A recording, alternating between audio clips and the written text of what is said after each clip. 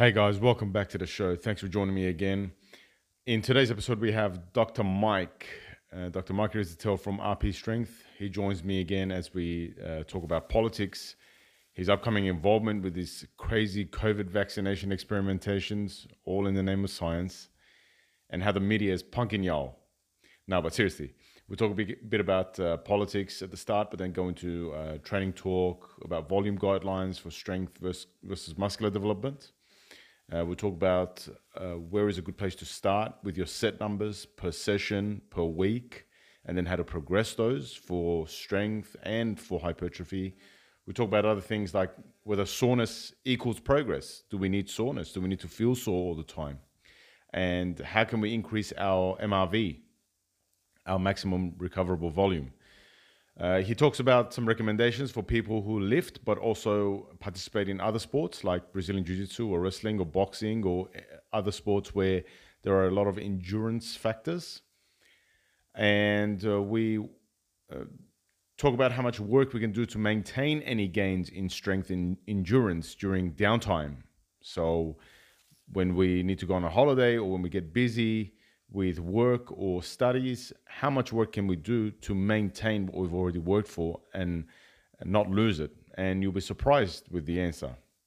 Guys, this episode is so jam-packed, it's awesome. I can't fit it all in the details here. Just click that play button and keep listening, and you'll see what it's all about. Make sure you follow Dr. Mike on Instagram, and his IG handles in the description, and of course Renaissance Periodization, whose Instagram handle is also in the description. And don't forget to share this episode. I want you to share this episode with 2 of your friends who you feel would most benefit from it. And if you liked it, don't forget to subscribe and don't forget to rate the podcast. Enjoy. Dr. Mike, how you going, mate? Welcome to the show. Good. It's good to be back, man. It's a long time no talk. Yeah, it's been ages. You've been doing a fair bit since all that. Probably the latest and probably the coolest thing you're doing is the you volunteered for the COVID research. What's that about? What happens with that? Well, so they say Bill Gates is the one that made COVID-19. It's going to give you a microchip, and I want a microchip. I'm tired of walking around as not a robot. And Bill Gates, I trust him 100%. I want the chip. But on a serious note, COVID-19 is kind of a real thing. It's not as bad as some crazy people say. It's not the end of the world. It's kind of like the flu. If no one was immune to the flu and it ran through for the first time ever, like that's really it, And people forget how bad the flu is. It kills tons of people. And because we have pretty decent herd immunity built up, it's not that big of a deal. But, if you don't have herd immunity built up, this stuff runs through really, really harshly. So the reality is that it's a pretty big deal. And the best hope for resolution of almost anything is through science, and science has vaccines, and vaccines have literally ended almost every pandemic that's ever been, and they're almost certainly going to end this one. And I figure that I have a decently sized social media platform, and sometimes I like to say things on it that get me in trouble, and sometimes I like to say things on it that maybe I think are a good idea. And I think if you're real serious about science and you ostensibly want to help other people, then volunteering for a vaccine trial is a real good idea. Can you still hear me? Am I coming through okay? Yeah, I got you. Okay. And also there's a selfish reason there. Like I want to be the first person who gets the vaccine, or not, early, so I can because it'll probably work. And if it doesn't work, I'm healthy and strong and I can take it. And if it does work and I happen to get the vaccine, sweet, I'm fucking vaccinated, vaccinated against everything else. I might as well be vaccinated against this. Do you get a lot of people after, having told everybody that you're getting it, do you get a lot of people saying, well, that's not maybe such a good idea because heaps of really fit people and healthy people have gotten it and they've died? Have people sort of come back at you with that? Have died from the vaccine? No, from the actual thing, but with the vaccine. Yeah. Oh, so you mean the challenge trials? So there's 2 things I signed up for. One is challenge trials, which is they give you the vaccine and then they give you COVID-19. That hasn't happened yet, but I'm signed up for it. The other one is just vaccine research generally in the population, where they give you the vaccine, which doesn't make you sick. It makes you about as sick as your average like steroid shot or something, which is to say, like, you know what I'm saying? It's not some shit I'm not used to. You feel me? But you know, it's like that, and then you don't, you know, it's not the virus itself. So is there a chance that the vaccine can cause harm? Yeah, like there's been test vaccines done on animals where the vaccine makes it more likely that you'll catch the disease rather than less. That's happened every now and again. It's likely that also possible that the vaccine won't work at all or offer some very marginal benefit. But you know what? Like when there's a virus that's killed like, you know, 600,000 people across the world already in short order. And some of the ways you get sick from it are pretty mysterious and they can't really do anything for you. And then the alternative is to get a vaccine. That's so far science's best answer as to what's probably going to work. You know, I'm saying I'm going to take a shot at the vaccine. I'm not going to run this by chance, you know, like, no thanks. And young, fit, healthy people can be killed by COVID-19. It's highly unlikely, but it's much less likely they'll be killed by a vaccine. So, you know, like polio straight up makes people, you know, immobile. Vaccines don't make people immobile. You know what I mean? Like the polio vaccine ended polio. Mumps, rubella, measles, tons of other diseases. There's a bunch of disease we don't have in the West, you know, Australia included. We don't have. Like I've been to for work to India, and you wouldn't know how many fucking shots you have to take to go to a place like that. And I'm like, oh my God, how the fuck do they still have all these diseases? Well, their vaccination programs are not integrated, and they're not, you know, like they're just still these diseases around.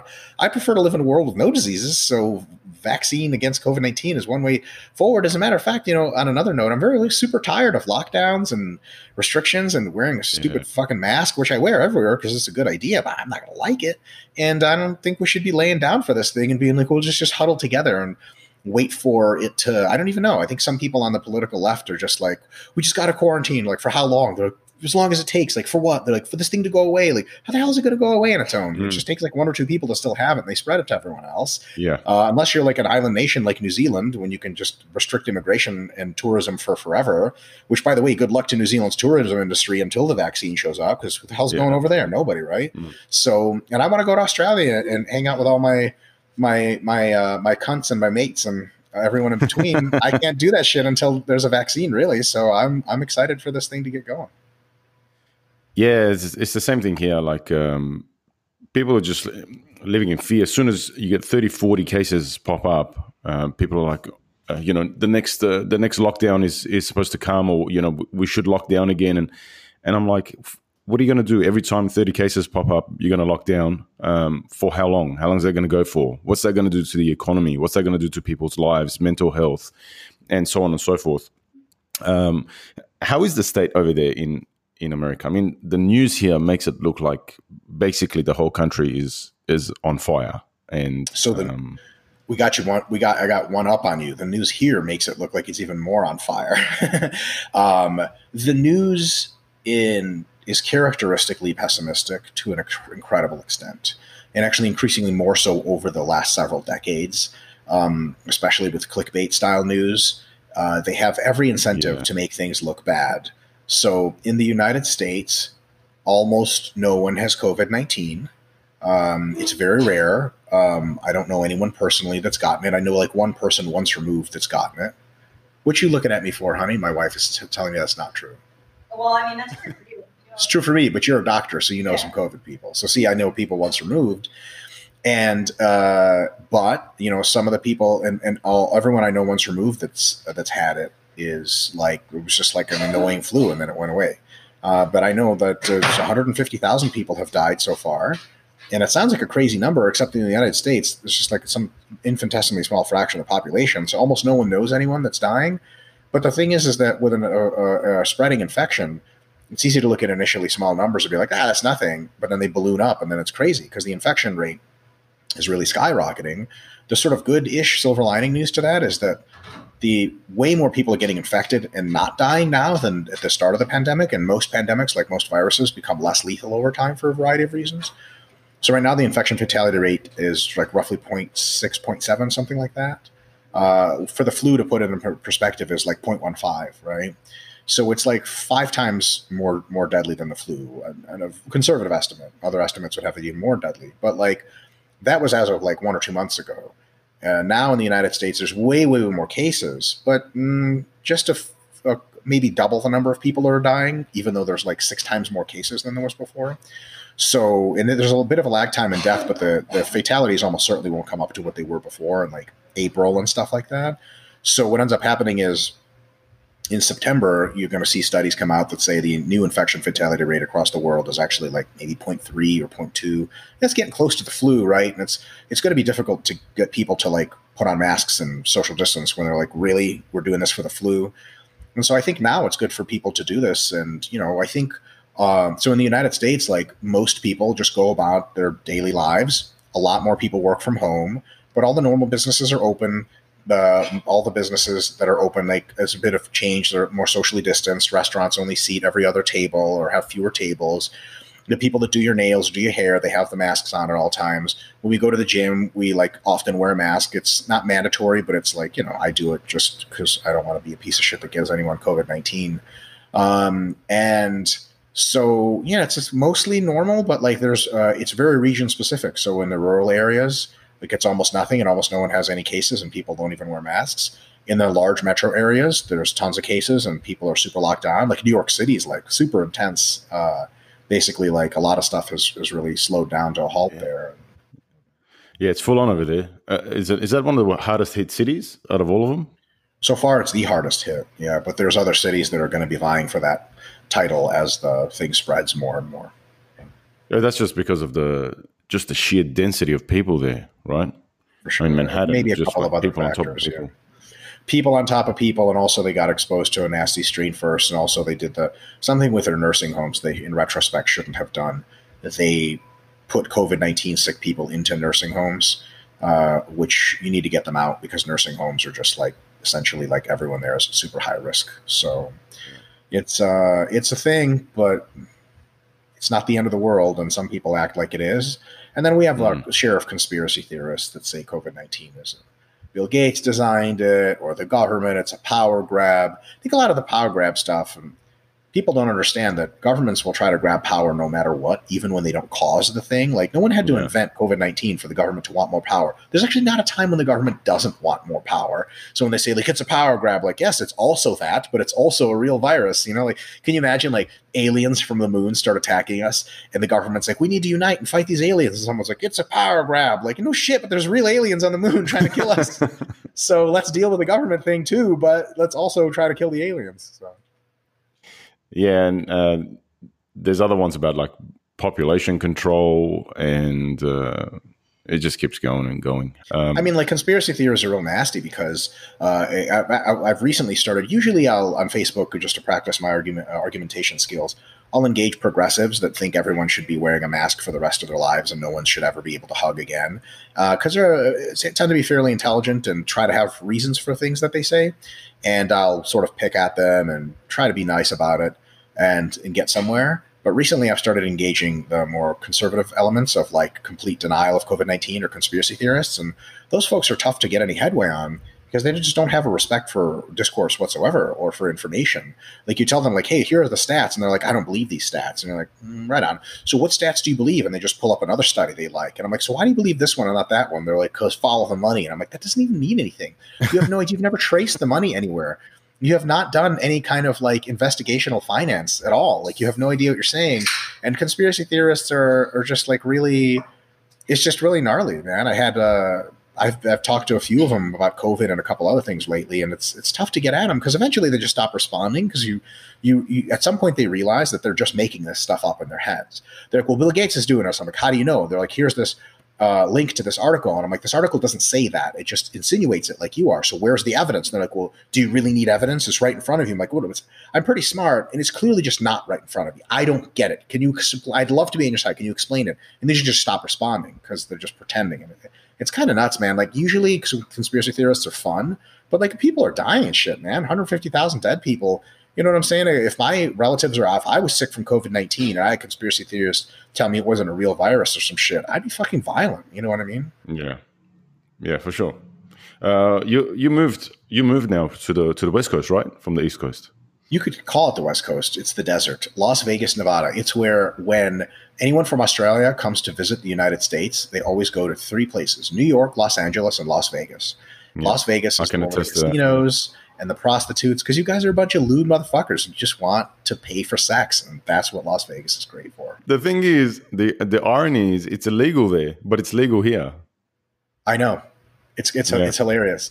It's illegal. So we get in Las disappointed Vegas, too. when we're over there. What the hell? Yeah. This is bullshit. Vegas is a ghost town, huh? You know what? I have no reference frame because every time I've been to Vegas before, which is like dozens of times, I'm only on the Strip. Do you know what the Strip is? It's like, Yeah. it's the one with all the hotels. It's the one street with all the hotels and shit. Yeah. The thing is, Vegas is enormous and it's way bigger than the Strip. And now we live like 10 miles away from the Strip in like a sleepy suburb. And it's nice. It's super nice. There's palm trees everywhere, little lizards crawling on the ground. It's 45 fucking degrees every day, which is insane. Like, That's crazy. But it's dry heat, which my wife won a bet against me. I was telling her wet heat doesn't matter. It sucks. She won the bet because dry heat is okay. If I wear a hat and I'm out of the sun, it's really not that bad. And also, you don't physically sweat. Have you ever been to Indonesia or Thailand? Yeah. It's crazy over there, man. You feel like you're swimming as you're just walking down the street. 100%. So it's completely the opposite. Like when you're outside, you don't feel like you're sweating. You just have to stay on top of your hydration and like figure out like, okay, am I dying in the sun or not? But otherwise, it's not a huge deal. Like it's not discomforting. It's just like, oh, it's really warm. It's the sun. It's kind of like opening up your oven when you're cooking something. It's like, Yeah. You're like, well, it's kind of pleasant, you know.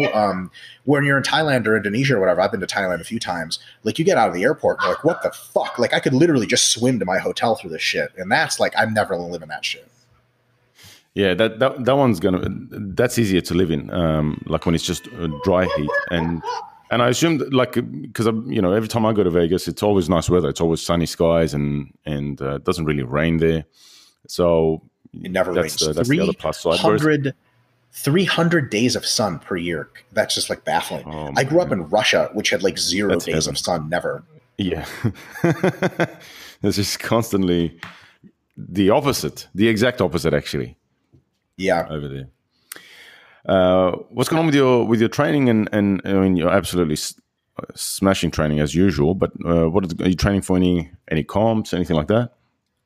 Thanks for asking. So I am currently in a second phase of an initial. So I did an initial fat loss diet where I got relatively lean, and then I maintained for about a month and a half, and then I just started. I'm a month into phase 2, and I'm going to be dieting. Like I have up to 20 weeks to diet if I need to, total. I'm just going to diet until I get really lean. And unless I get COVID or unless I hurt myself, I'm just going to diet until I figure this shit out. I finally have a good plan together as far as nutrition and supplementation and everything like that. Know it works, know it doesn't.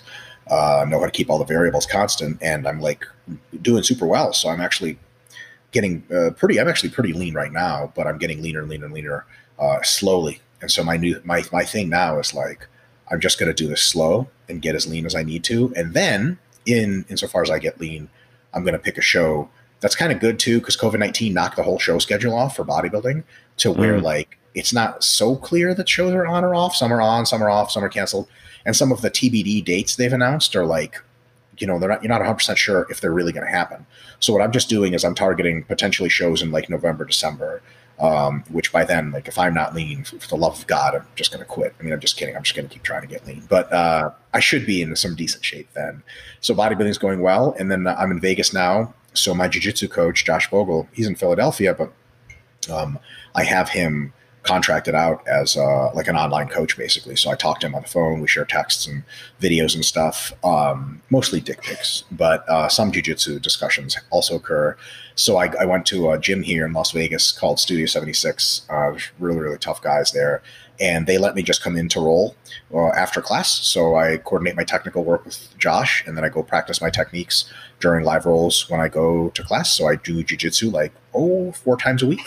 And I train with Jared Feather. He lives with us, and he's my training partner. We train with weights 10 times a week. So, wow. Yeah, all I do is work and train. And then when I'm not working and training, I just sit in the Vegas sun and stare into the sun so it can finally blind me because I'm directly into the sun. Yeah, like your president when he directly stared into this solar eclipse, and he had to get told by the Secret Service not to do that because it's not good for your eyes. He knows better than the Secret Service because he knows better than all of us. So Exactly. I thought you He knew knows that something already. we don't He's know. the king of the world. That guy, he is a source of comic relief for us. Can I You're just say? welcome. It's fantastic. He is a living meme. He really is. Well, like he He likes is. to be a living meme because he like Twitter is his like, you know, the pen is mightier than the sword. I guess like the iPhone is mightier than both of those because goddamn, like that's just what it's what he likes to do.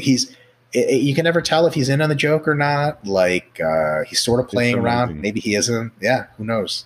Just, you know, just has the world's largest nuclear arsenal on one button press away. No big deal.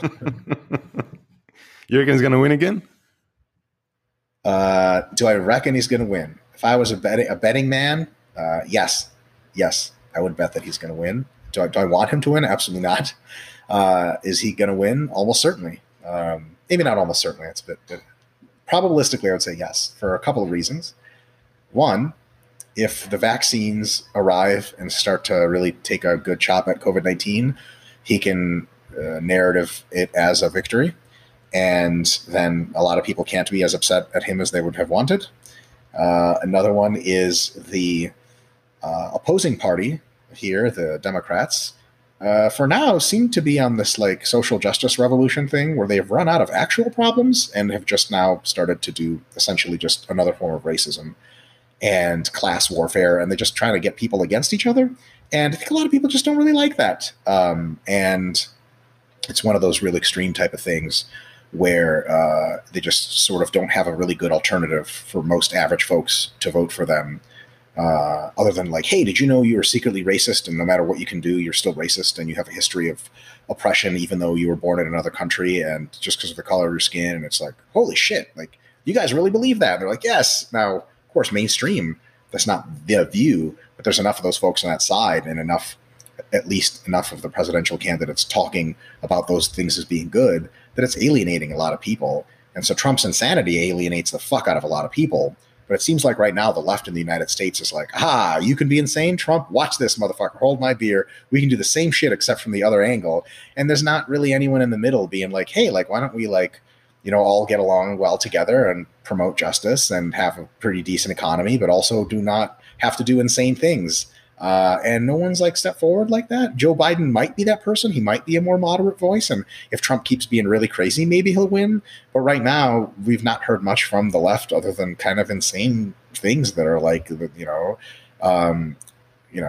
that just don't make a whole lot of sense to most people. They can't relate to. And it's two extremes. And then if the economy is on its way back up, which it probably will be, the strong economy favors the incumbent candidate. And that's it. And a lot of people just won't go vote if everything's kind of returning to normal by November or things seem to be on the up and up.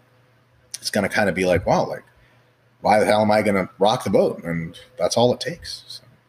Yeah, it's true. They don't want to. Yeah, they wouldn't want to change anything. And I reckon he's doing his absolute best to either get a vaccine or fake a vaccine to secure that position. Yeah. Bill Gates, it's already a fake vaccine, Amir. It's a fake virus anyway. Oh man. What's happening with the training side of things? Let's talk about the training side of things. Everybody's probably listening to this like, shut the fuck up, you two, talking about politics and shit. I tuned in for 100%. training knowledge. What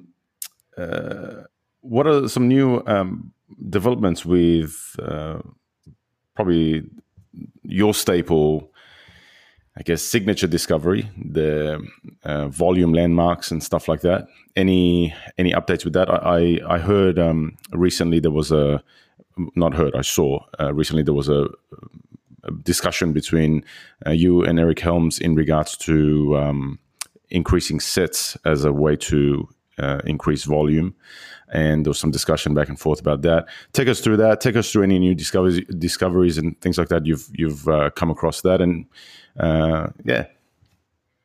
yeah. So Eric made a few points, and one of the good points he made was that it's a U-shaped curve for volume and hypertrophy. And you don't want to be on the other side of that curve for too long, because you're basically doing double the work and getting the same small amount of hypertrophy that you could be from doing half the work. And if you intentionally drive up sets on purpose, you could get to that point, and sort of it would be bad to be there. My sort of reclarification of that is that if you look at cross-sectional studies, that does seem to look like that. But within a single mesocycle's accumulation phase, if you start significantly below the peak of the curve, and there's good reasons to do that. Like if you just started at your average training volume, you get so sore you wouldn't be able to come back to the gym. So if you start a little shy of where you normally train, or the average volume, by the time you get to the higher volumes that risk going over the other end of that curve, your cumulative fatigue is very, very high. And because in the method of training that I espouse, and I think makes the most sense, the RPE goes up with every week, basically, or every other week. It continues to go up through the accumulation phase, or the RIR goes down. That not only do you have incrementally more fatigue, but the sessions are incrementally more additive to fatigue than normal. So you have this exponential growth of fatigue. So instead of your volume progression and hypertrophy going like this, it goes like, and then you go to hell. And it's really easy to find out when you've hit your MRV. What we're basically saying is, when you reach the peak of your ability to do volume and benefit, your maximum recoverable volume is just not very far away, probably 1 or 2 weeks away. And we also have good literature suggesting that functional overreaching, training close to your limits or a little bit beyond them, and then backing off, like with a deload, promotes a really good amount of hypertrophy. And since you've worked up to that slowly, it's also not very dangerous.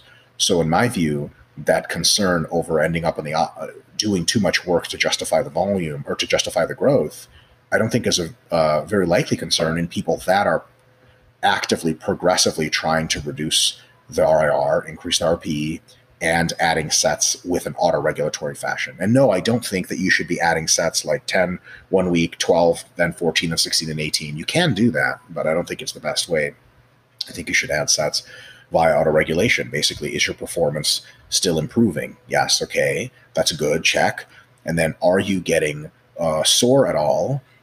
Noticing any disruption at all? And are you getting any pumps? If you're not getting any pumps, and you're training with a characteristically low volume, and you're basically getting no soreness or hardly any soreness at all, and your performance is improving, we have every reason to believe that you would probably grow more by adding more sets. Like, can you imagine telling someone like, yeah, man, I grew a ton of muscle. Someone's like, how were your workouts? You're like, total shit. Didn't get a pump, didn't get sore, but I got huge. What the fuck? Like, that's not good. That doesn't happen. Right. Yeah. So if you're getting great pumps, and if you're getting sore and just barely healing for your next workout, don't add any sets, because you don't need any more volume. That amount of volume is more than sufficient to do what you want to do. And then you definitely stop adding volume and take a deload when you're no longer making gains. If your performance isn't increasing and it starts to become stable week to week, and even if it stops being stable and starts falling off, then you've beyond your MRV, and then you definitely need to cut it off and deload. So I think with an autoregulated progression, starting from an easier sort of training, working up intelligently based on your body's feedback to harder and harder and harder, and then stopping when it's too hard, I think that's a pretty decent way to go about it. Eric, I think, likes to start a little bit more in the middle and climb only very slowly using load and reps. He was saying that at first.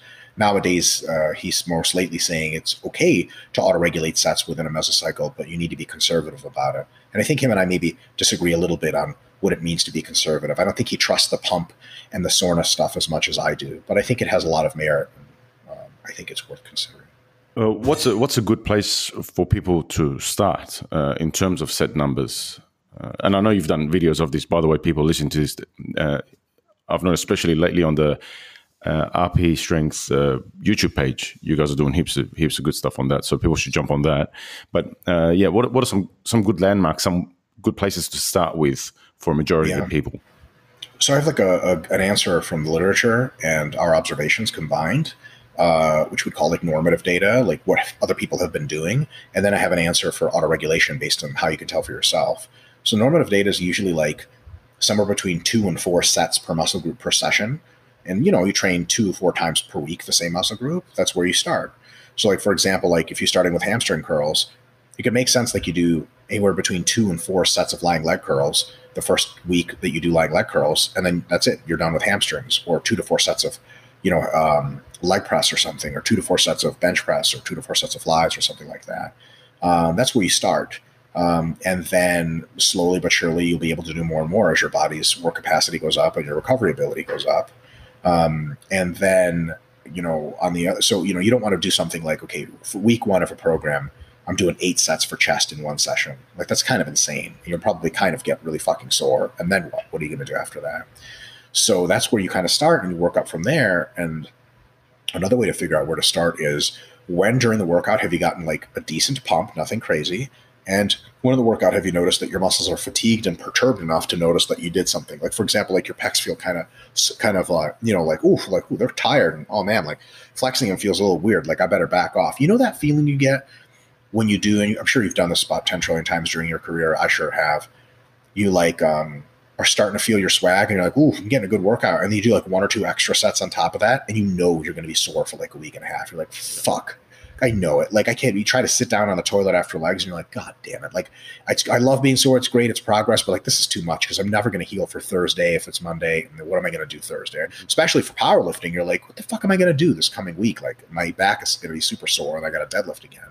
So you don't want to go there. That's just where you don't want to go in your first week. So you want to just a touch of a pump, just a touch of a little disruption of the muscles locally to say, okay, something happened, and then you check to see how long the soreness lasts. And usually you'll get very little sore. You'll heal by the next session. And then you'll do the next session maybe with a similar volume. And then during that next session, you may notice like, okay, I did 3 sets of bench, but my pump, not as good as last time because it's not a new exercise anymore. So like, okay, and my pecs feel pretty good. So I'm going to do 1 more set. And then now you have a better pump and your pecs feel a little toasted. And you're like, okay, better back off. And so that was an extra set of bench that week. And then so on and so on and so on. At some point, you're reaching, somewhere between 6 to 10 sets per session per muscle group. And you just don't have to increase volume anymore from that because the progression in load and just the accumulated fatigue is more than enough to be like, holy shit, that's way more than what I need. And then after that, you can no longer get better at that level. Like, you can't add load to the bar, reps start to fall off, you cut it off, you deload and repeat. So there's both, the 2 to 4 sets is an average, because some people can do like 6 sets of bicep curls and feel totally fine. Some people can do 2 sets of lying leg curls on the hamstring and be sore for a week and a half. So it really should be auto-regulated. A good example there is like exercises you haven't done in a while that are eccentrically loading, lunges. Have you ever done like no dumbbell or barbell lunges for like months, and then you do 1 set of lunges and your glutes instantly start cramping at the end of the set? Yeah. Like, it's probably good to just stop with 1 set, because you're going to create so much muscle damage that it's going to prevent you from growing to a large extent from that session anyway. So like, if you stimulated, it's such a novel stimulus. It's a great muscle growth stimulus with minimum volume. And if you do more volume, you're just going to interfere with that stimulus by causing too much damage. Why the fuck would you keep going? So I'm a big advocate of starting almost every hypertrophy program on the easier side. And then if it's too easy, you could always add more, right? So I'm not necessarily in favor of like using volume as a cudgel to like just fucking more. I'm using volume. First principle is conservative. And then after that, as your body opens up and is clearly allowing you to recover and do more, then you add more as needed to give yourself a challenge. Because some people say like, well, it should be only performance based. Okay, so why don't you just do 1 set per session? And you'll hit PRs for weeks because you'll never accumulate any fatigue and you'll be technically much more proficient at the exercise. But we know that 1 set per session isn't nearly remotely optimal for hypertrophy. So there is a volume component there. And if you start below the average of what the average volume from the literature is for best growth, which is like roughly 8 sets per session, if you start at 5, almost always you're going to have to go up as your body adapts. And then you can stay, 5 and then 6 and 7 and 8, and you might go up to 9, and you go 9, 9, 9, and then you can't perform anymore, deload, and then go back down to 4 or 5 in the next meso. So with regards to sets per muscle group per session, how many, so the general consensus at the moment is like 6 to 8 tough sets per session per muscle group, right? Is like pretty close to optimal hypertrophy on average for the mesocycle, not every single session. And then as per your recommendations, each muscle group should be worked anywhere between 10, 12 sets per week on the lower end, up to about 20, 22 sets per week on the higher end. It depends on the muscle group. It depends on the muscle group. So it's actually, we have to bring frequency into the discussion. So on average, muscle groups can be worked on average, and there are exceptions to this, and you can tailor your program differently, but 2 to 4 times per week on average. So if we're talking about the maximum adaptive volume is roughly 8 sets per session, right?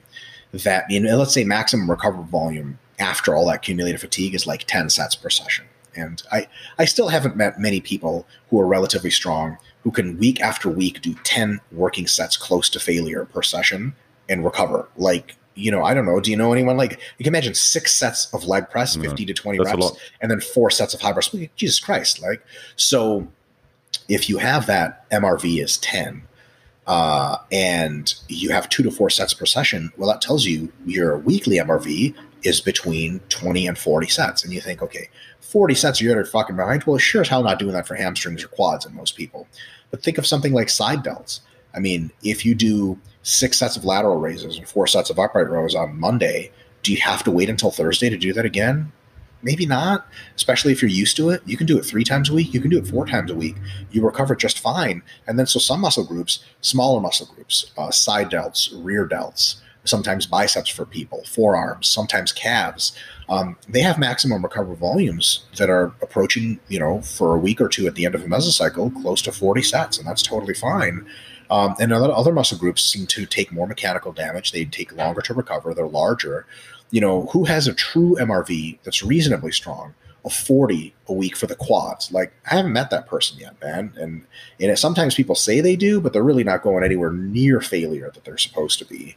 And then for hamstrings, my weekly hamstring volume is the most it ever goes to is like 12 to 14 sets per week. I mean, that's just insanity. That's way on the high end. A lot of my workouts are 4 sets of hamstrings per session twice a week. And anything more just gets me violently sore and I can't recover.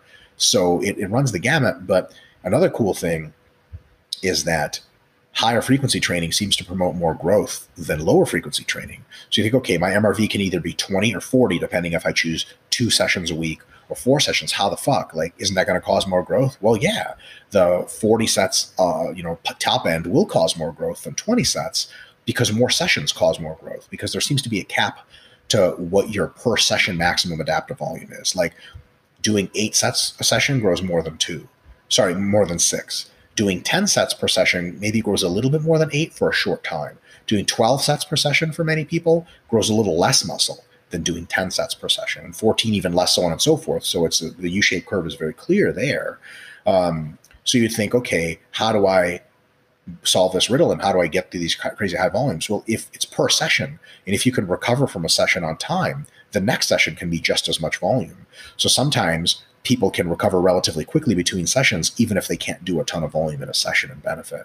Now, the opposite consideration there is that while higher frequency, more sessions per week, short-term causes more hypertrophy, it also causes so much systemic fatigue, so much joint and connective tissue fatigue that it's not as sustainable. So you might be able to train your back twice a week for forever, 3 times a week for half the year if you were going to maintain it, and then 4 times a week for maybe 1 mesocycle or 2 mesocycles at a time.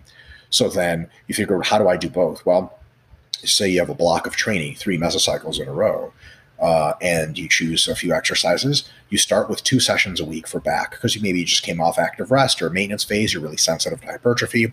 When you train your back with a good, decent amount of volume, somewhere between 5 and 10 sets per session, it gets sore, it gets pumped, and it takes a while for it to recover its performance and soreness. And then you can only really train it hard twice a week.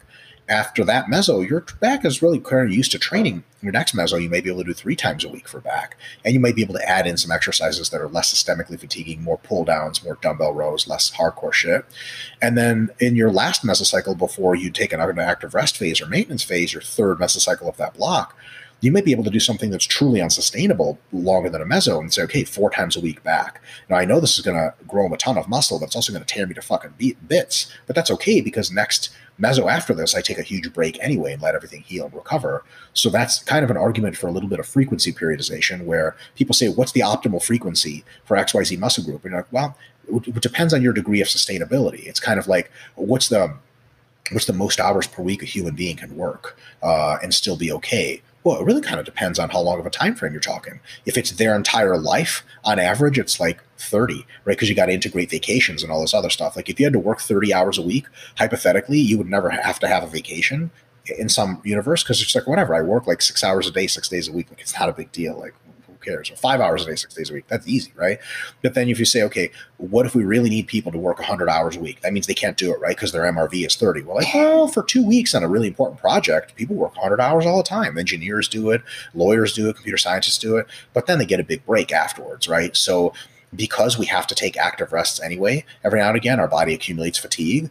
it makes sense for your maximum productivity to push things a little harder before that active rest. And then after active rest, you're in a position where your body's so resensitized to gains, you don't need to push hard to get these easy gains. So then you end up having this normal structure where you start out with lower frequencies and volumes and less difficult training, and you incrementally go up, and then our screen's really small, up and up and up, and then you drop it down and relax, just like similar to corporate structure in the workplace. After a really big project is completed and submitted and the client buys it and everyone's cheering and champagne, people take their vacations and go the fuck somewhere else, go to wherever Australians go to, Bali or something like that, right?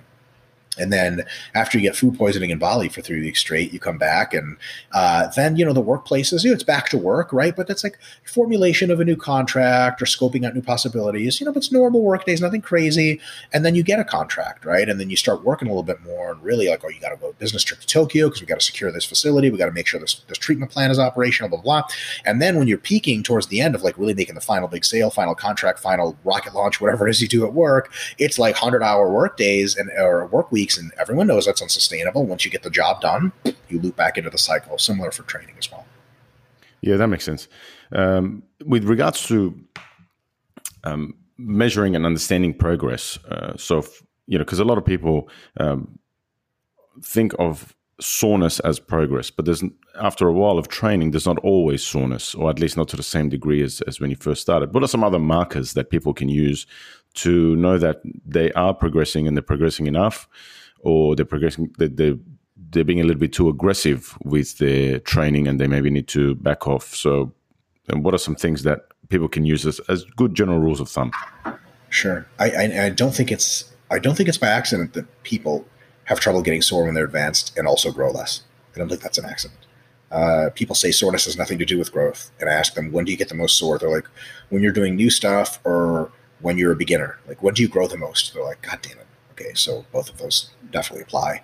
So there is to some extent. So I will say what soreness can tell you. Soreness can tell you essentially two extremes, and it's very important for those, but it can't tell you much middle ground. Mm-hmm. If you're not getting sore at all, and your performance is good, like you're not incredibly fatigued and tired and beat up and can't incrementally increase your performance, then there's a chance that you're not doing enough, right? Like it's just pretty obvious. Like maybe you're just not doing enough. Okay.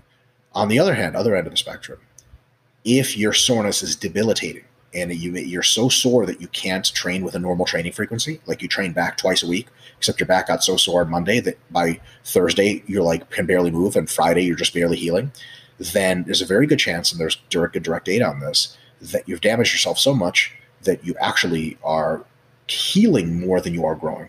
And the recovery takes away from adaptation. That's problem number one. Problem number two is you can't get as many sessions in to stimulate hypertrophy. So that's another problem. Problem number three is that your performance suffers if you try to get as many sessions and then you're unable to overload. You squat 405 for reps 1 week early in the week, and then later in the week you're squatting 315 for reps because you're so sore you can't put 405 on the bar. Well, how the fuck is 405 is growing you? How the hell is 315 going to grow you as much with the same reps? Like, it's just not happening. Right? You can't even overload.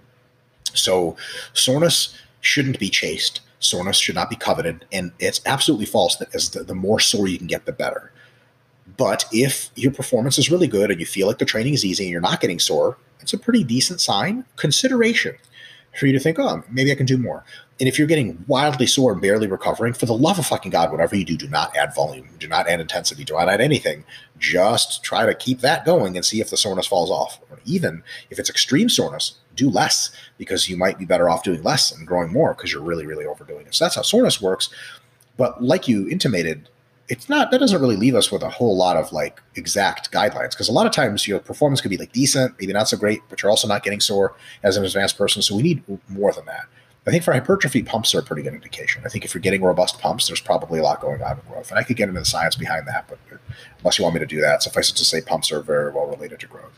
Yeah, go for it. Tell us. So cell swelling has been directly implicated as a hypertrophic pathway, first of all. Second of all, the kind of disruption in volume and proximity to failure that causes robust gains, shown in other studies, is a much higher likelihood of causing soreness, causing a pump. They say, like, okay, what kind of rep ranges grow you the best? Like, sets of anywhere between 5 and let's say 30 reps. Like, okay, do you get decent pumps in those? Like, yeah, probably. Sets of 2 don't give you a pump. Sets of 40 just make you tired, no pump. But those are the ones that grow you. So if you have a pump, you already think you're doing something there.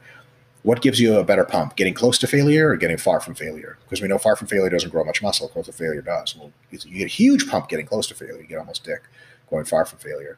Metabolites are now experimentally validated to directly cause hypertrophy. How do you get a shitload of metabolites to sum up? You will get a pump doing that shit.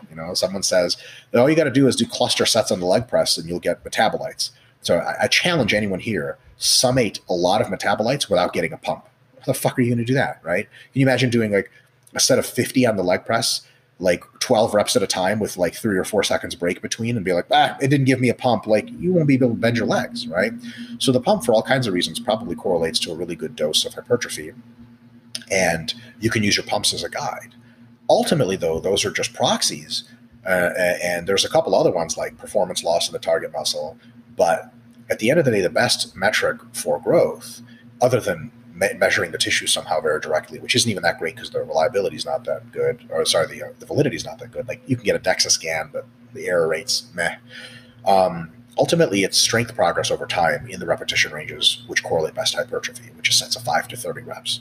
So whatever rep ranges you're training, you had better be getting better at them. And you should be training a diversity of rep ranges and getting better at all of those in all the different exercises that you use. So for example, if your bench goes up, we can ask, like, did your pecs increase? Like your 1RM bench went up. Like, did your pecs get bigger in size? Maybe, or maybe it was a neural or architectural or technical adaptation you made. But if you got in sets of dumbbell incline, barbell flat bench, weighted push-ups, and dips, you managed to be able to do more load with the same reps as before or more reps with the same load. We asked, did your pecs get bigger? Probably, because everything your pecs are good at, they're doing better. Doesn't matter the exercise, they're doing better. Like technical adaptation doesn't describe why you're getting better at exercises you're not even training, So lastly, how do you judge performance? Well, there's a problem called the fitness fatigue paradigm. And that's anytime you train in an accumulation part of a mesocycle, you actually can't tell how much ability, how much fitness you're gaining at the time. Why? Because fitness always comes with some concomitant amount of fatigue. If I train you really hard, you could get no stronger for reps for 3 weeks straight because your fitness has been increasing really fast, but so has your fatigue at exactly the same level, right? And that way you could be like, oh my God, I'm fucking treading water here. We deload you, the fitness stays, the fatigue drops a ton, and then after the deload, you hit a fucking radical PR, and you're like, holy shit, like I'm the strongest I've ever been. I must have grown a lot of muscle this last week. It wasn't this fucking last week. Sure, you grew some too, but it was you growing muscle the entire time, and the fatigue was just making you not see it. So we got to be really, really careful about saying, okay, performance is number one for hypertrophy, so I'm going to do whatever it takes to hit as many PRs within that accumulation phase as I can. Well, if you do that, the best way to do that is a peaking program. You do like 6 sets on week 1, 3 sets on week 2, and in week 3 you do 1 set, and then last week you just don't even train. You just perform a PR. You're like, oh my God, I gained so much strength. Gained. What you really did was you optimized your neural expressive abilities. Your fitness is roughly the same. Is your fatigue fell that entire time. It's a tapering program. So what we really need to do is understand that it's okay to gain visible preparedness, the ability to do something, hit PRs within a mesocycle, but that should be in the context of also pounding in some pretty decent volume. You definitely want to end a mesocycle when you're no longer gaining any strength or your strength starts to fall off. That's for sure over. But you can't evaluate the results until you deload and then see how you're doing afterwards. So the real critical variable of assessing progress in hypertrophy training is, what is your rep strength like meso to meso to meso to meso? Like, are you stronger now than you were 3 months ago and 6 months ago? And if the answer is definitely by a long shot in every rep range, you're probably gaining muscle. If the answer is like, well, I don't know, well, the answer to whether or not you gain muscle is, I don't know. And if your answer is, well, I don't think I've been getting stronger at all, gee, I wouldn't bet any money on you having gained muscle. Yeah, that totally makes sense in regards to the soreness, because you're absolutely right. Anytime you have a good solid training block where you see gains and you feel amazing and you're like, man, that was a fucking good block of training, it's always associated with a constant feeling of just soreness, which you actually enjoy. You're like, man, I'm like that good sore, I did something. I feel like you did something. Yeah, exactly. Feel like you did something. And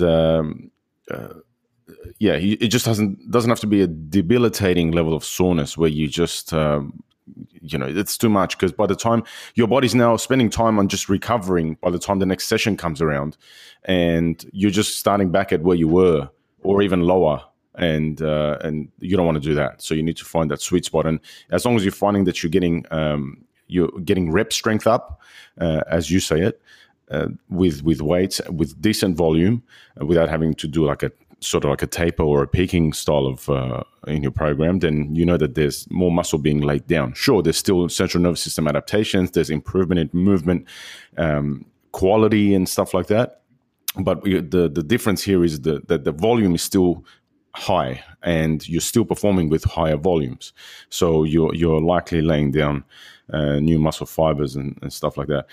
How does somebody increase and improve their MRV? So whether it's a strength athlete or whether it's somebody who wants to be a bodybuilder or just get bigger, how can they increase the amount of volume that they can do? Because we know that in general, more volume is better to do. But some people don't have the recovery capabilities to be able to handle more volume. So how can you go about improving that and increasing your CP? Yeah, you actually kind of gave the answer a little bit. So there's actually two ways to improve your MRV fundamentally. One is improving the muscle's ability to do more work directly through muscular adaptations. The other is improving your ability to recover. Now, usually through things external to the muscle. The big problem with option number one is that when you improve the muscle's inherent ability to perform work, and recover quickly from its own abilities, that essentially means you're converting it into a more slow twitch fiber expressive variant, more type 1. And then the way that happens is actually through the AMPK pathway, which is also catabolic. Okay, so you're turning more into an endurance runner. You want to see guys that can handle weight training volume that would murder anyone? Go to marathon runners. I mean, marathon runners, I've done this. I used to train high-level 5,000, 10,000 meter runners back in college. They can do a set of 10 in the squat to failure, rack it and go, what's next? And you're like, what the fuck? And you can do like 10 by 10 to failure in the squat or close. And then they come back the next day and they're like, ready to train. And you're like, you're sore. And they're like, a little. And you're like, what? You're going to get more sore. And then they come in the day after and you're like, so you're fucked up now. They're completely recovered. And you're like, what the fuck? You're supposed to be dead. Like, we don't want to be like them though, right? Because they have to do an infinite amount of work to get almost no results because they're super slow twitch. So their MRVs are insane, but we don't want to be there. And the people with you've coached enough really good athletes to see this. The best athletes in powerlifting and in hypertrophy are fast twitch athletes. They're the ones with dog shit MRVs. Right? They do like 3 sets of flies. And they're like, my pecs are cramping, and they're fucking super pumped, and they're going to be sore for 5 days. Those are the guys who make huge jumps because their muscles are faster twitch and that they just work better like that, right? So we want to make sure we avoid any kind of MRV increases that come at the expense of our muscles' ability to adapt, which means training volume for its own sake, ramping up volumes beyond the point of which you're getting sore and using all those autoregulators. Bad idea. Endurance work, terrible idea. People will say like, man, my legs used to never recover from squat workouts, but I picked up like jogging and now they recover from anything. I'm like, good news, bad news. Your legs are not growing nearly as much. Okay, so the last thing you want to do is start jogging if you want huge legs. But to answer your question, and you sort of started this answer already, you can improve recovery ability. So good reason to have a low MRV is you're a fast twitch machine and your muscles suck at recovering. Bad reason to have a low MRV. You spend nights out, you don't eat enough food, and you're always stressed. So increasing the amount of sleep, increasing the intelligence of your training program, increasing the food that you're eating and the quality of the food you're eating, taking the right supplements, which is minor, unless you're talking about special sports supplements, and then it's major, right? And then managing stress super well. All of that can increase your MRV, but without touching the adaptive ability of the muscles. So now, not only is here's minimum effective volume, here's maximum recovery when you got this sort of like U-shaped-ish curve. This curve spreads now without lowering how much volume. So it doesn't spread by getting thinned out, which is what the endurance runners are. Like, yeah, their MRV is down here and their MRV is like way the fuck out there. But like at any point of volume, they get almost no gains. What you want is that MAV, the maximum adaptive volumes, to give you tons of gains, but you want it to also be spread out. And that's what things like getting sleep, getting good nutrition, so on and so forth. That's what they allow you to do. And that's really number one. And that's one of the reasons how come people who get good sleep and good nutrition, for example, and can recover better, that's how come they grow better, is because they can consistently put in very highly adaptive volumes that cause growth, and still recover from them, and still come back next time, and still do it again, versus people who are endurance runners that can do that, but they get almost no gains every time they come in. We definitely don't want that perspective. Are there different volume landmarks for hypertrophy training versus strength training? And take us through that. Absolutely, and that's a concern when you're trying to do very hybrid programming, is you're actually trying to do two things that are not ideally tailored to one another. So for strength training, you want a really high degree of preparedness because the training is so hard and the lifts are so much closer to limits. So you don't want a lot of accumulated fatigue. And in hypertrophy training, to get the best possible results for the muscles, you're going to train in such a way that's not optimal for your nervous system's preparedness and ability to recruit them. It's just not. Like, imagine trying to train endurance and strength at the same time. You'd be like, okay, if you want the best endurance, you're going to have to do this snatch 100 times. If you want the best strength, you're going to have to do it once, right? That's kind of a shitty trade-off. In hypertrophy, there is a similar trade-off, which is where, multiple sets, 5 to 10 sets of, on average, sort of 12 reps or something, is kind of the best for hypertrophy. In strength, the repetitions are much lower, sort of 3 to 6, and the number of sets per session is probably lower too. More like, I would say, if hypertrophy has a range of optimality between 4 and 12 sets, strength has a range probably between 2 and 6 sets per muscle group per session, right? Think about it like this, like, when a guy's fucking strong and he's doing hard, like RP 7 plus sets of 3 to 6 in the high bar squat, how many fucking sets is he going to do in a session that you can really consider strength work? 2 to 6. As people say 2, that's crazy. Well, there's tons of top guys who are fucking enormous who do 2 fucking working sets, and then they leave, right? Like, for guys in the super heavyweight class, 2 sets of 5 is like fucking unbelievable amount of effort.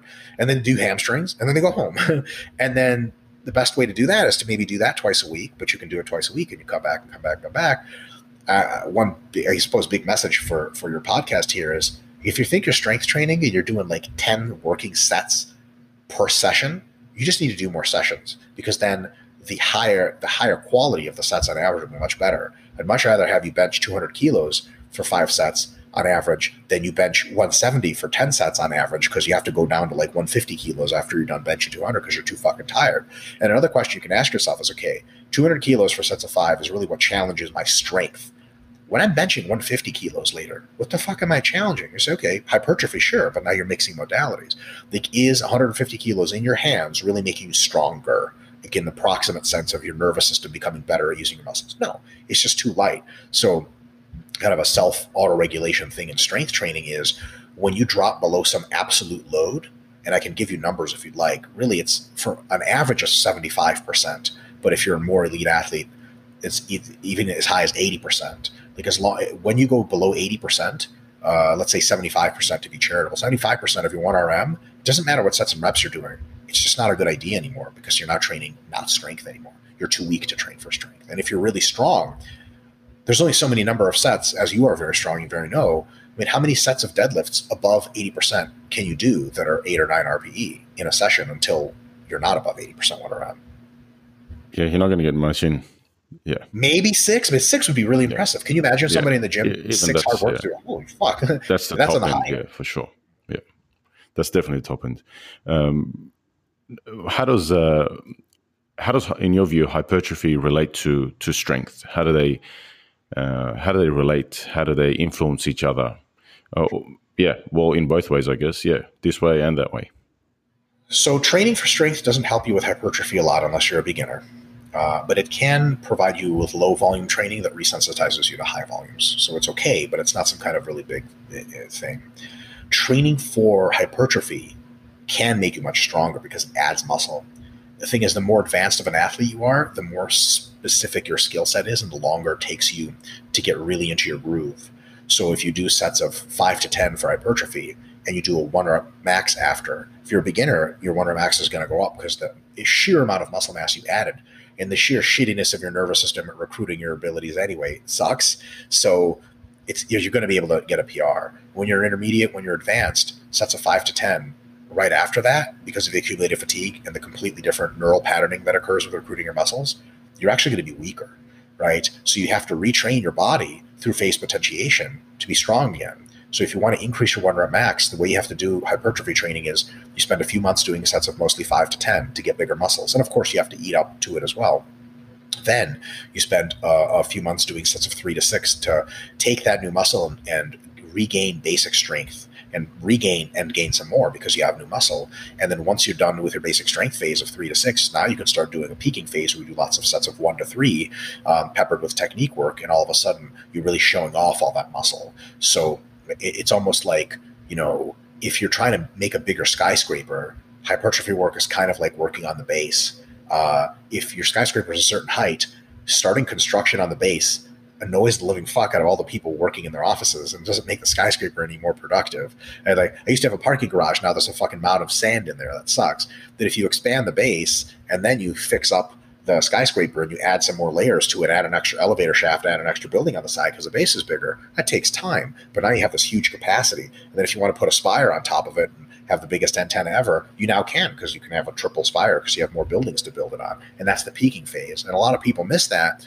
And a lot of people, this is kind of a sad thing I've seen in powerlifting for as long as I've been chatting with people about powerlifting, coaching, and have been involved in it, is they'll say, oh man, reps, they don't work for me. And I'll be like, right on. How do you know that? And they're like, well, I did like 3 weeks of tricep extensions. My triceps grew and then my bench went down. I'm like, what do you think about cumulative fatigue and neural adaptations? They're like, what's that? I'm like, God damn it.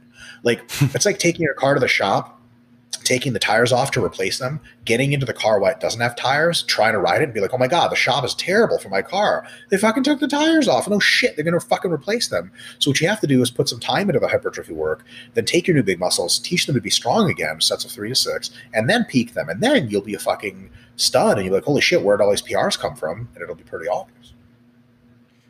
Yeah, in my experience, and this is anecdotal, over the last 10 years of dealing with strength athletes, and I said this in another podcast just recently, anybody who walked in through the doors, who eventually went on to break a record or win a world championship or a national championship, they either came from a bodybuilding style background, meaning not competition, meaning they spent a lot of time in the gym just building their body. They had a really solid physique when they walked in through the door, and then they began their powerlifting career.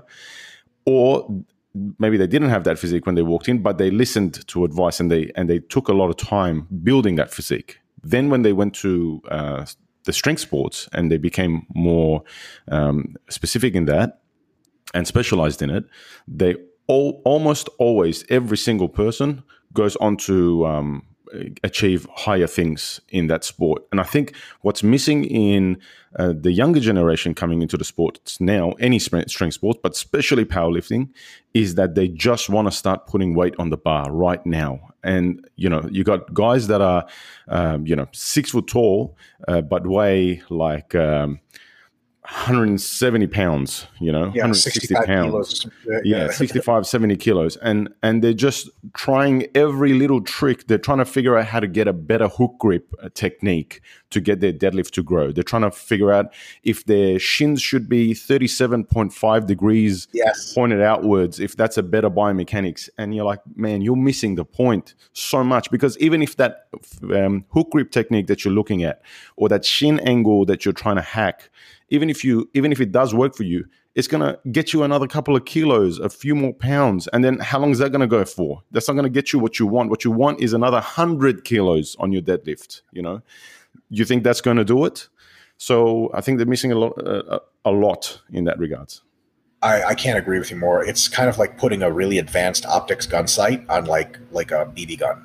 You're like, oh man, I'm really gonna maybe shoot people with this. Like, shit, you're shooting BBs, motherfucker. What you need is a cannon. You got to go back to the factory and reform that cannon. You're not gonna be shooting anything for a while because you'll be busy building the cannon. And it's funny that you say like some of the guys are jacked already. and this is like, I've always wondered about how to, because it's tough to convince these young folks, right? And it's not like this generation, every generation wants to fucking gains now. Like every generation comes uncivilized, right? It has to be civilized. How do we get to them? One thing to say to them potentially is like, who's your favorite lifter? And they're like, well, so-and-so. Be like, does he look like you? Be like, no, he's jacked. Be like, but you want to be like him, right? Like, yeah. Does you think doing hook grip singles, trying to experiment with your shin position is going to get you jacked? They're like, maybe not. Like, okay. So why doesn't that lifter train to get jacked? They're like, because he's already jacked? Like, holy fucking Einstein, right? Like, he does doubles and singles all the time. Yes, because he's already jacked. Once you're jacked, you can do doubles and singles all the time too, motherfucker. And sometimes they're like, oh, I guess, right? It's just like, you got to look like what you got to look like. You know, like, all those guys out there, like Kevin Oak and Dan Green, they don't look like skinny guys. They just have these weird leverages. Like, and the thing is also, another thing that pisses me off on that tangent is people will bring up some folks, like the rare guys who are sort of skinny or sort of not as muscular looking, and they are amazing. And they're like, well, that guy, like, you're not that guy. You're not. You're never going to be that guy. But, Usain Bolt eats McDonald's and then breaks the 100-meter record. Go ahead, eat some McDonald's. I'll time your dumb ass. Run the 100 meters. Oh, shit, you didn't do it. Weird, like, don't use exceptions as rules. It's absurd, like, it's crazy. Those guys were strong for no reason to begin with, and you're not strong for no reason. Like, the evidence is in front of you. If you line up all the the people in one weight class against the wall, why do we have weight classes? Yes, exactly. And you just look at them and you see which one is the champion. It's pretty much always the jacked guy.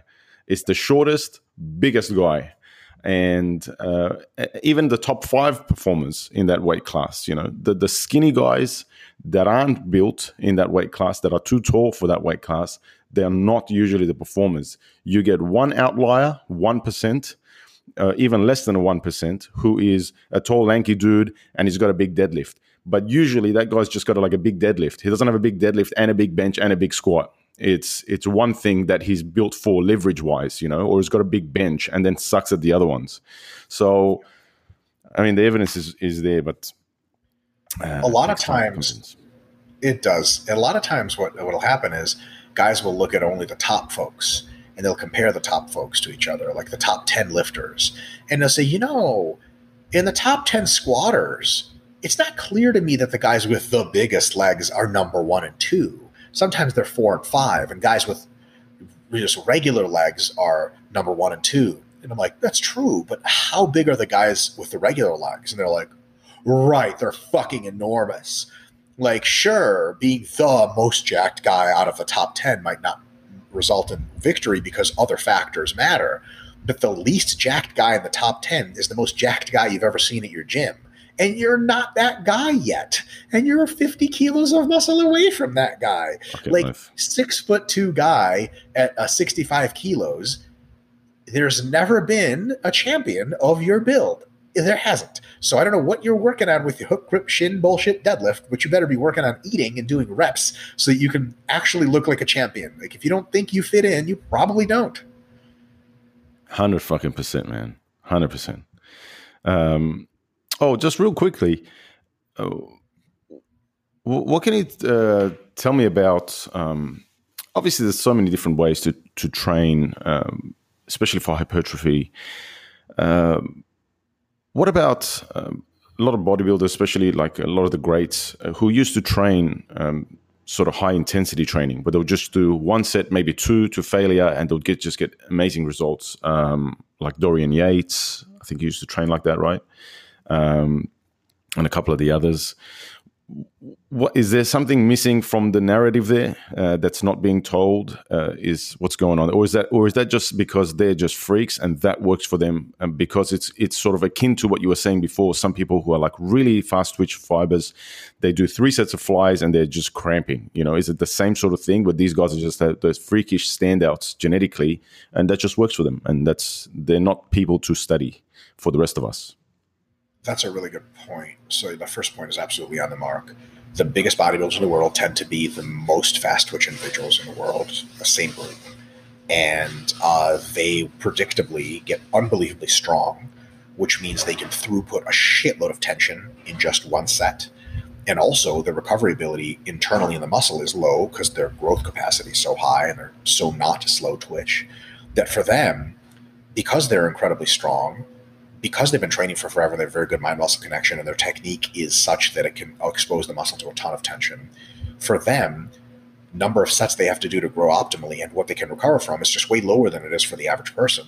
You'd be like, well, so-and-so only needs 2 sets to grow. Yeah, but you're not so-and-so, motherfucker. You're going to have to do more sets than so-and-so because so-and-so is gifted as fuck. And when so-and-so squats, it's 800. You squatting 150. You're not going to be fucking putting in 800 pounds by 10 worth of hypertrophic stimulus doing 150 for a set of 10. You're just not. And also you need more stimulus because you're just genetically not that guy. So that's factor number 1. Factor number 2 is the actual volume these guys are doing is a bit different than what they sometimes say. So what we hear about Dorian Yates is that he did 1 set. Okay. In reality, he did 1 very hard set. He did multiple warm-ups. The tail end of the warm-ups would technically be stimulative. His second to last set was usually quite hard, which we'd consider a stimulative set. And then he had 1 all set to failure and to beyond failure, would do 4 reps and stuff like that. So that set kind of counts as just a regular set. It counts as more like 1.5 regular sets. So now we're talking about 2.5 sets he's actually doing per session, but that's part of the story. He does multiple exercises for the same muscle group in a single session. And so you say, how many? Well, like 3 to 5 exercises, maybe 3 to 4 most days. So now you take 4 exercises multiplied by 2.5 effective sets, and that's 10 sets per session. So there's just no controversy there because it's all of a sudden he's exactly on the money of what everyone does. And sometimes on the very low volume end of things, he's doing what would equate to 4 hard sets.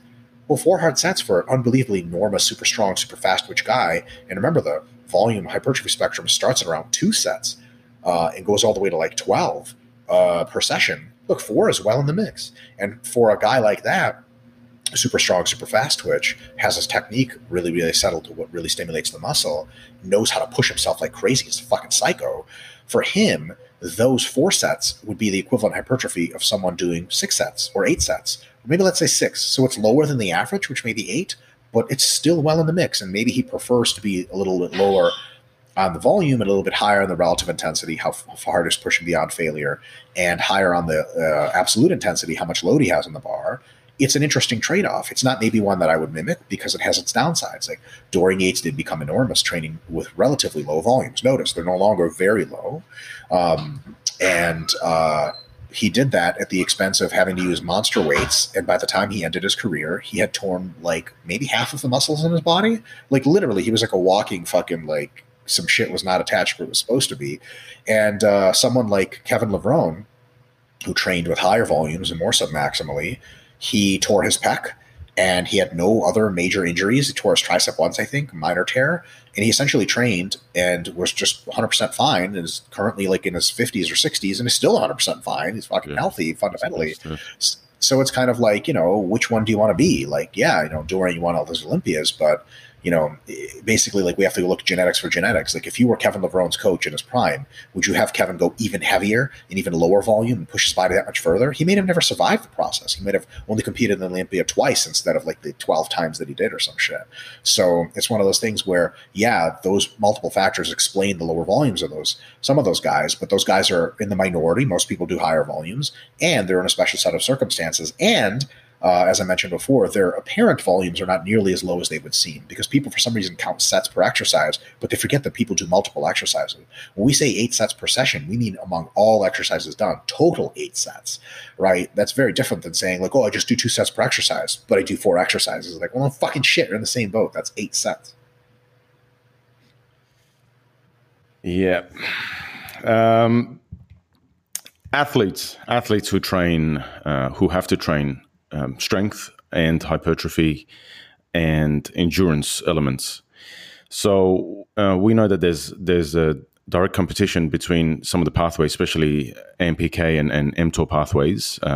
And from what I have read and also anecdotal evidence, there tends to be more competition for the lower body musculature when those endurance and strength is done in close proximity to each other in terms of sessions, less so for upper body.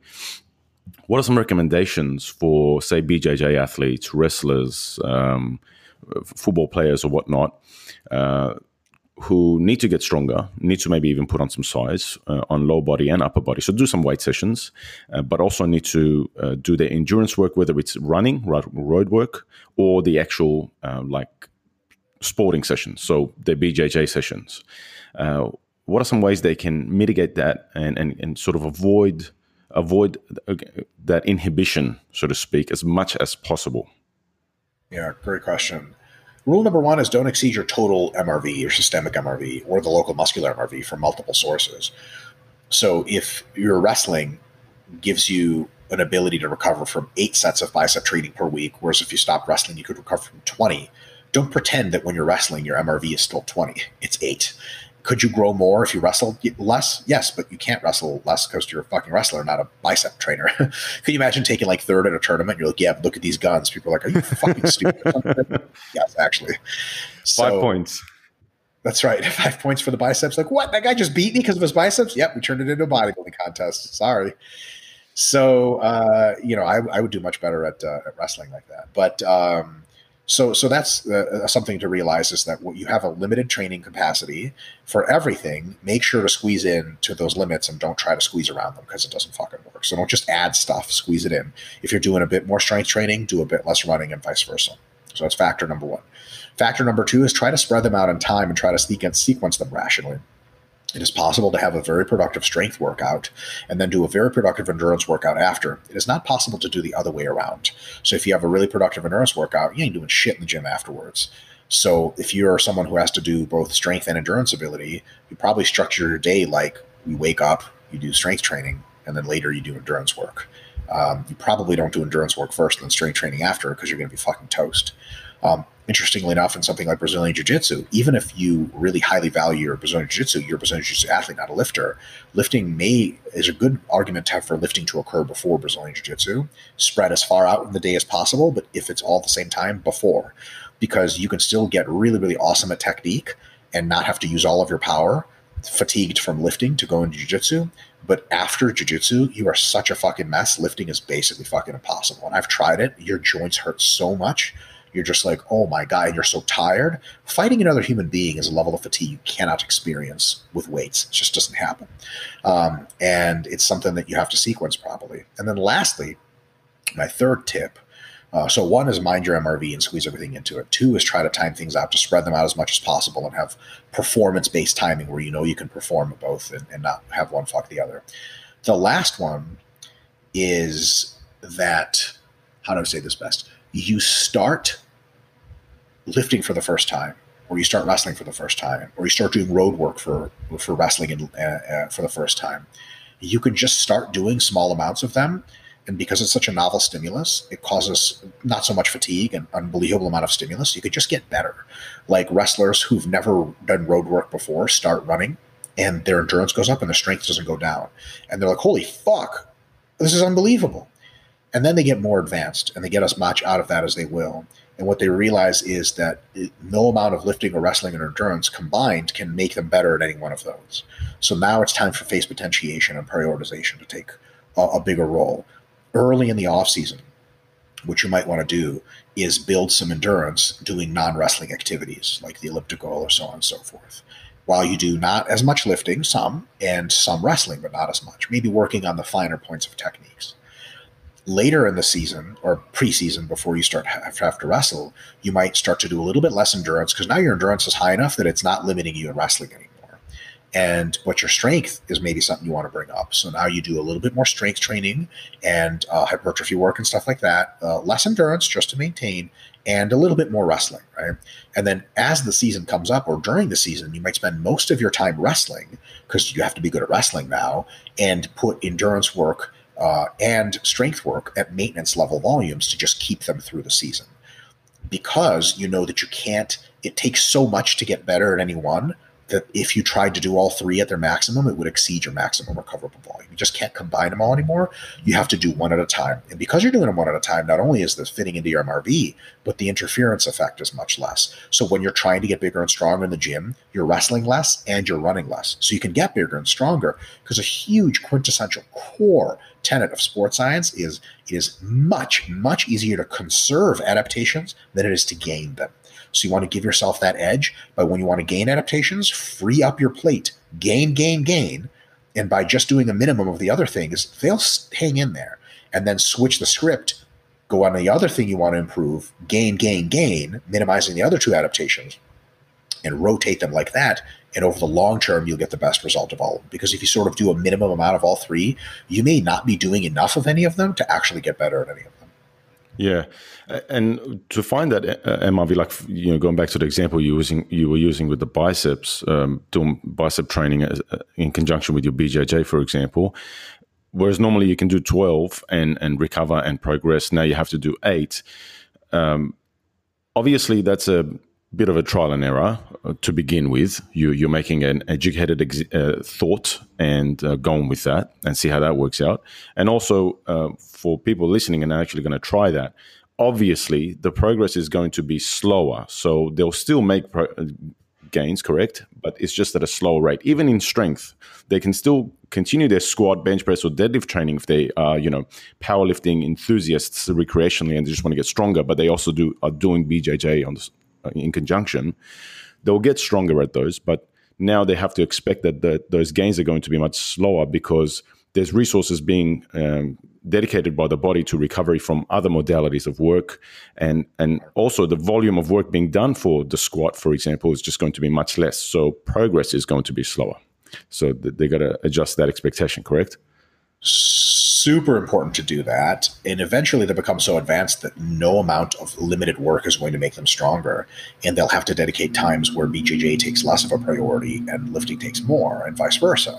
But that's going to happen only when you're pretty advanced. But intermediates do need to take that adjustment into account. It's very good that you brought that up, Amir, because a lot of people will be like, man, I used to gain my squat at XYZ rate, and now I started BJJ and it's less. And they literally, this is questions I get asked, like, how do I fix that? I'm like, there's no fixing it. Like, it's almost like saying, like, I used to be able to eat a giant bowl of pasta and still have room for dessert. Now I'm eating a giant bowl of pasta and a giant bowl of rice, but I don't have room for dessert. How do I fix that? Like, fix what? Your stomach's full. So like, it's just, there's only so much you're going to be able to do. And I think it's important to just do your best within the reality of constraints. And of course you can optimize. Of course you can spread the sessions more in time. Of course you can get more sleep and eat more food and so on and so forth. But I think some people think that there's some kind of like synergistic clicking of a program that'll occur and they can just get all the squat gains they used to while somebody ragdolls them in the gym for 8 hours a day. Like, when your legs feel like total shit because people have been wrenching on them and you've been doing stand-up and drills, there's that fatigue, that's chemical effects on your legs to prevent you from growing. Like, I'm sorry, there's no other way to put that. Like, people ask me, like, I've been asked before, like, does your BJJ interfere with your bodybuilding? Yes, fuck yes. Are you fucking kidding me? Huge interference, right? And vice versa. But like, that's the path I chose. You have to understand the trade-offs because otherwise you end up looking for unicorns that don't exist. Sometimes shutting out normal intelligent programming. You're like, yeah, I tried this like pretty good split, but I want the most out of all my training. You can't get that. That's impossible. Yeah, absolutely. In regards to maintenance, as you mentioned, it takes much less to maintain whatever, whether it's endurance or hypertrophy or strength. Way less. Yes. So is there like a general rule of thumb with a percentage? So, we know that, for example, with hypertrophy, you may be working at about 20 sets per week, but 10 sets or just below that even will probably maintain, right? So that's roughly 50%. Do you think 50% is a number to shoot for across the board, or is it different? Or how would people be able to do that? Great question. These are all really good questions, man. Usually in my podcast, like, what is MRV? I'm like, God damn it. I'm just kidding sometimes. There's a lot of heterogeneity. There's a lot of diversity between sports and various skills. So there's some big differences. But if I had to paint a cross-sport average, I would say it's much closer to 1/3 than it is 1/2. And maybe even less. I don't want to step out on that limb too soon. I don't know if the training culture can accept it. 1/3 would be my like tentative, like, I'm not going to say 1/3 is it. I'm going to say try 1/3. Try 1/3. I can almost guarantee you lose nothing with 1/3. Let's put that to some examples. Let's say you're doing 15 hours of BJJ a week to get better, like you're trying to like win shit.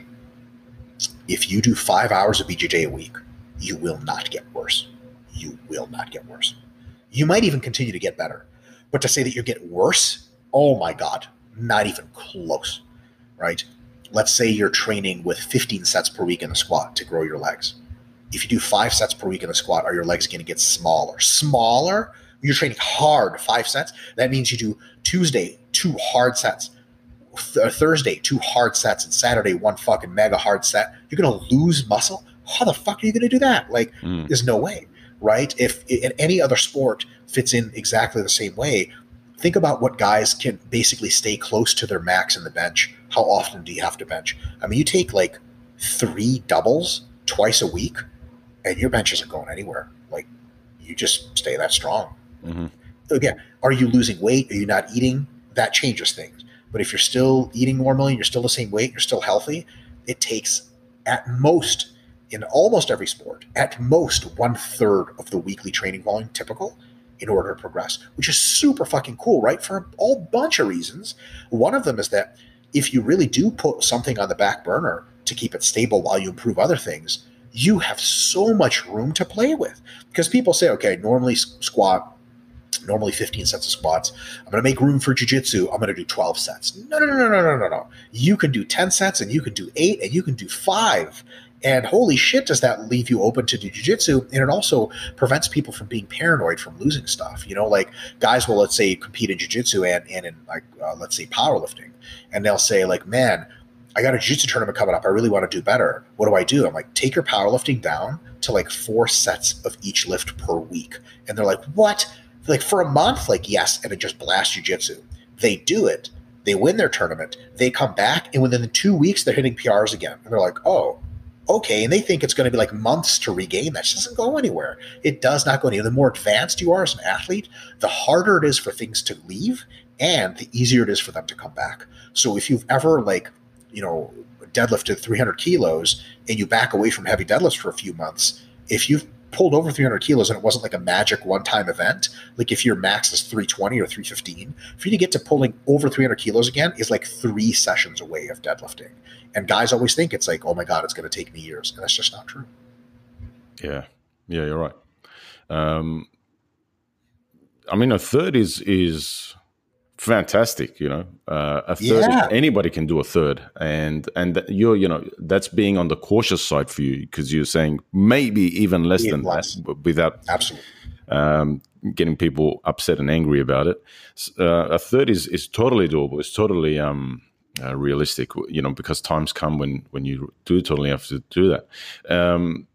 Any plans for BJJ comps for you? Not for a while. I'm trying to really present a good showing on stage for bodybuilding. I'm trying to max out my bodybuilding in the next couple of years. So I'm training BJJ a lot, but I don't do super hard using all of my strength rolls very often, because it tends to get you hurt and it just fatigues the fuck out of you. So I'm going to keep it a little low on BJJ competitions, but in probably about 5 to 7 years here, I'm 36. In my early 40s, I'm going to retire from bodybuilding.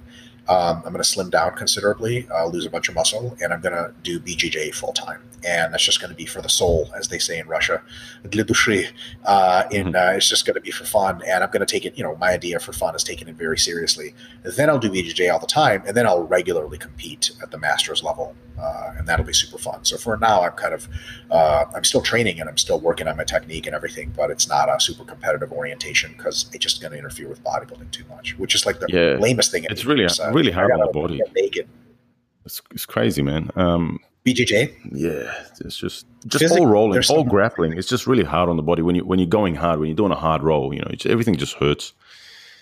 It's What's hard that called? Like, I know what it's called in Russian, but I don't know what it's called in English. Where meat tenderizing, when they take chicken breast and they beat it with the culinary hammer. If someone ever asked me, like, what does BJJ do to your body? I'm like, that. Yeah. It's not an analogy, because someone's actually doing that to you. You're like, oh, I see. It is, man. And like you said, hard rolls, you can get injured, and you don't want to do that, especially when your training's going so well. You're on a fucking roll. Because you're not doing it. Are you doing any lectures still right now? Now that you've moved over, what are you doing? What even prompted the move? So we're just here for a year. My wife is a medical fellow. It's the last part of her medical education. It's optional. I mean, I guess all this shit is optional, but you don't have to do a residency actually or a fellowship. She did both. Of course, she's Asian and she has to overachieve. Otherwise, whatever, insert favorite Asian joke here. She's doing a fellowship, which means that her fellowship is in Las Vegas. So I just followed her. And I wasn't a professor for 4 or 5 years now, but Brad Schoenfeld, God damn it, lured me back in. Right. So I will be an online instructor, a professor. Actually, I get to call myself a professor again. Online, I'm teaching an online class, advanced something. I can pull up class up. Advanced strength and conditioning practices. Or like advanced strength and hypertrophy training, essentially, at Lehman College in the Bronx. And I posted that on Instagram, and it wasn't specific enough, I guess, about the online thing. But like with COVID-19, I thought people would make that assumption. And one guy's like, "Oh, the Bronx, we're going to be neighbors." I'm like, "No, we're not. I'm not moving the Bronx." Or people ever. But I guess I'm getting back into the academia, but that's just going to be, I think, like a once a year, once a semester type of thing for a while until I do a bad job and Brad fires me. How can people find out more about that and enroll if they want to? And what's covered? Yeah, look up. Yeah, right. So that's a master's program all about strength and hypertrophy, like muscle. Like that's all we learn about is how to get jacked and strong and understand training and the mechanisms and at a deep level. So it's like Meathead Masters is really what it is, and that's at Lehman College, Lehman. And just Google Schoenfeld Lehman Masters, maybe strength or hypertrophy, but Schoenfeld Lehman Masters is going to be good enough. And there's going to be the page that pops up of like here's how to apply, and you can message the folks in charge. And there's Brad and a couple other people, administrative folks, if you're unsure about like what credentials you need to have and pricing and so on and so forth. And I've got tons of info that's similar for free online that I put out, but that doesn't get you credentialed. Masters is more rigorous, and you have to actually prove yourself, and you're expected to do a research project and be creative and pass tests. But afterwards, you get a master's degree, and it's currently, I don't know if it's all online. There's currently a lot of it's online anyway, but it's certainly something to look into if you have a real passion for this kind of stuff and you really want to take your education to the next level. Then that's the place to be. And for at least one semester, I'll be a professor. I'll be one of your teachers, which is, sucks for you, but Brad Schoenfeld's really good at that branch of things. He's always putting out good info. He's for real, and it's good that you guys are both doing it together, teaming up. It's good to see like a lot of these things. A lot of the people who are actually out there, sort of in the trenches, so to speak, are actually doing and running these courses now, instead of just like just some old professor who's never lifted in their life and just has gathered some studies and data together, which was the case when I was at uni. I mean, I still learned a lot. That's fine, but there's a lot of the stuff that questions you've got, things that you can actually apply in real life to cross over that gap, and that's really good. That's very well stated. At some point, like it used to be that like they taught you the academic side, and it was up to you to bridge the gap by yourself, which is okay, challenge accepted, right? But it's hardly the best education.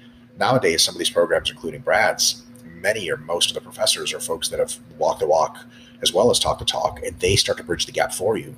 So basically, you have someone like Brad teaching. Brad has been a personal trainer. He had a whole career in personal training for a fucking generation before he ever went into academia.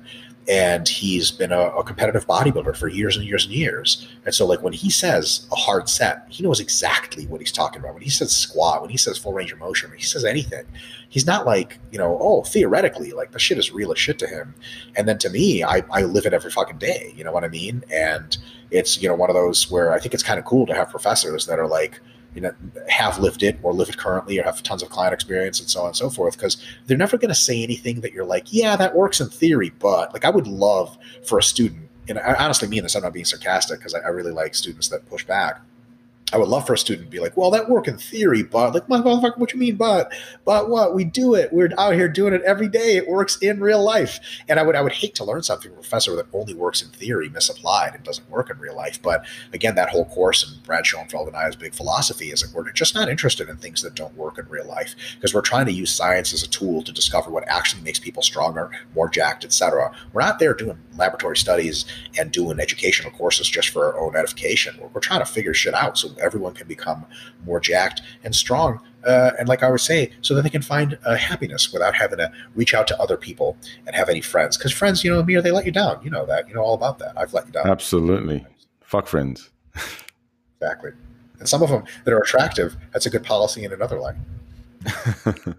What's the future with RP, man? Everything's going really good there. You guys are doing good work.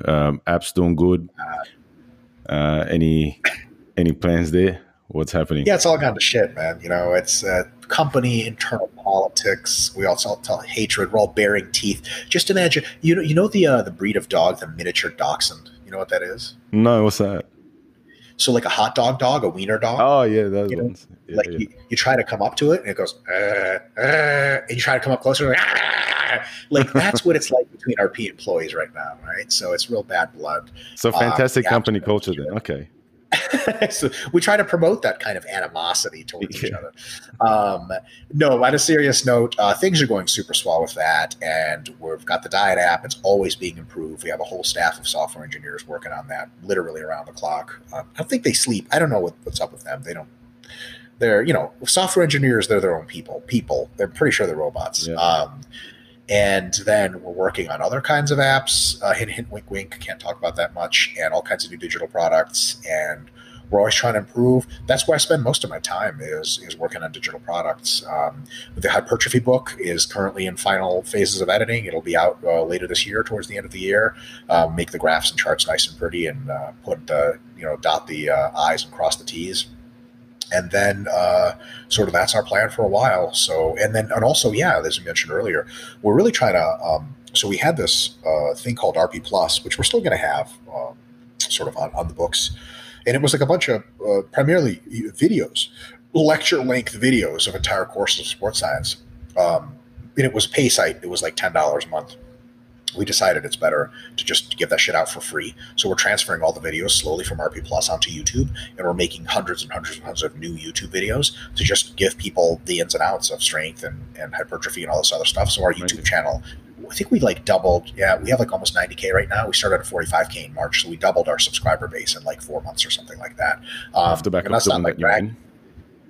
Say it again. Off the back of doing that, off the back of putting the videos on YouTube. Yeah, so like actually just getting new videos up that aren't RP Plus, because we're putting the old RP Plus videos up. And old is in the sense they're like 2 or 3 years old. All the information's still valid. It's just like tons of really cool courses. So we're just flooding YouTube with just great shit. And hopefully this promise can be met. But like we're not going to do clickbait bullshit. Like we title it and we put the what's that called, the thumbnails. We do all this stupid YouTube clickbait shit just to get people to click on it. We don't lie. We're just like, hey, there's pretty colors and like failure. Are you doing it wrong? Some dumb shit. But the actual quality of the videos, the actual information is never going to be clickbait garbage. It's always going to be high quality shit, because we're out there trying to convince people and educate people and help people find out how to fucking waste their time less and train better. We're not going to do that. Like, I'm not going to say who it is, but there's multiple people in the YouTube fitness space that are just, I don't know if they know, but it's just pure straight up garbage. And we're not interested in going that route. So we're just going to be putting out high quality shit. And if you're interested in strength, hypertrophy, or whatever, get onto Renaissance Periodization YouTube, RP Strength on YouTube, and it's going to be some good stuff, man. And I'm shitty on video, as you can clearly tell. So it's really disappointing. You get to see my face. I blab a lot. People have told me that I look like a thumb, like a human thumb, like that. It makes sense, right? Actually, like, oh, there it is. Right? I ran out of neck. And actually in jiu-jitsu, it's hilarious. People try to certain chokes on me, and we both look at each other and we start laughing because they're like, you don't have a neck. What the fuck? Like, it helps. As I like to say, thick necks cash checks. Exactly. Especially when you're like a mafia enforcer and you take other people's checks out of their hands with your thick neck. You cash them. With regards to the videos, the RP stuff, anything RP really, always good content. So we always direct anybody who asks anything and they want to get more in-depth knowledge and information about anything to them. So keep those coming. Thank you so much. And I won't take up much more of your time. Thanks a lot for joining me and giving up your time. Just quickly before I forget, I promised I would do this. One of the girls here, Ellie, she wanted me to give a shout out to you. She specifically mentioned to say that she's a fellow Jew, so I guess that means something. Yes. What up, fam? Tell us what's up, family. Oh well. She'll know. But shalom. Yeah, tell us that shalom, bro. I will. Thanks a lot for your time, Mike. It's always a pleasure, man. Keep doing what you're doing. Keep putting out those videos, and hopefully another episode sometime soon. Let me know. Thanks so much for having me. So there you have it, guys. I hope you enjoyed that one. Make sure to subscribe to the podcast so you don't miss any future episodes, and rate and share the podcast so we can get it out there as quickly as possible to as many people as possible. Any feedback is always appreciated. Send it through to amir@adonisathletics.com.au, or you can add me on Instagram, _sport performance coach. And looking forward to catching you guys on the next episode.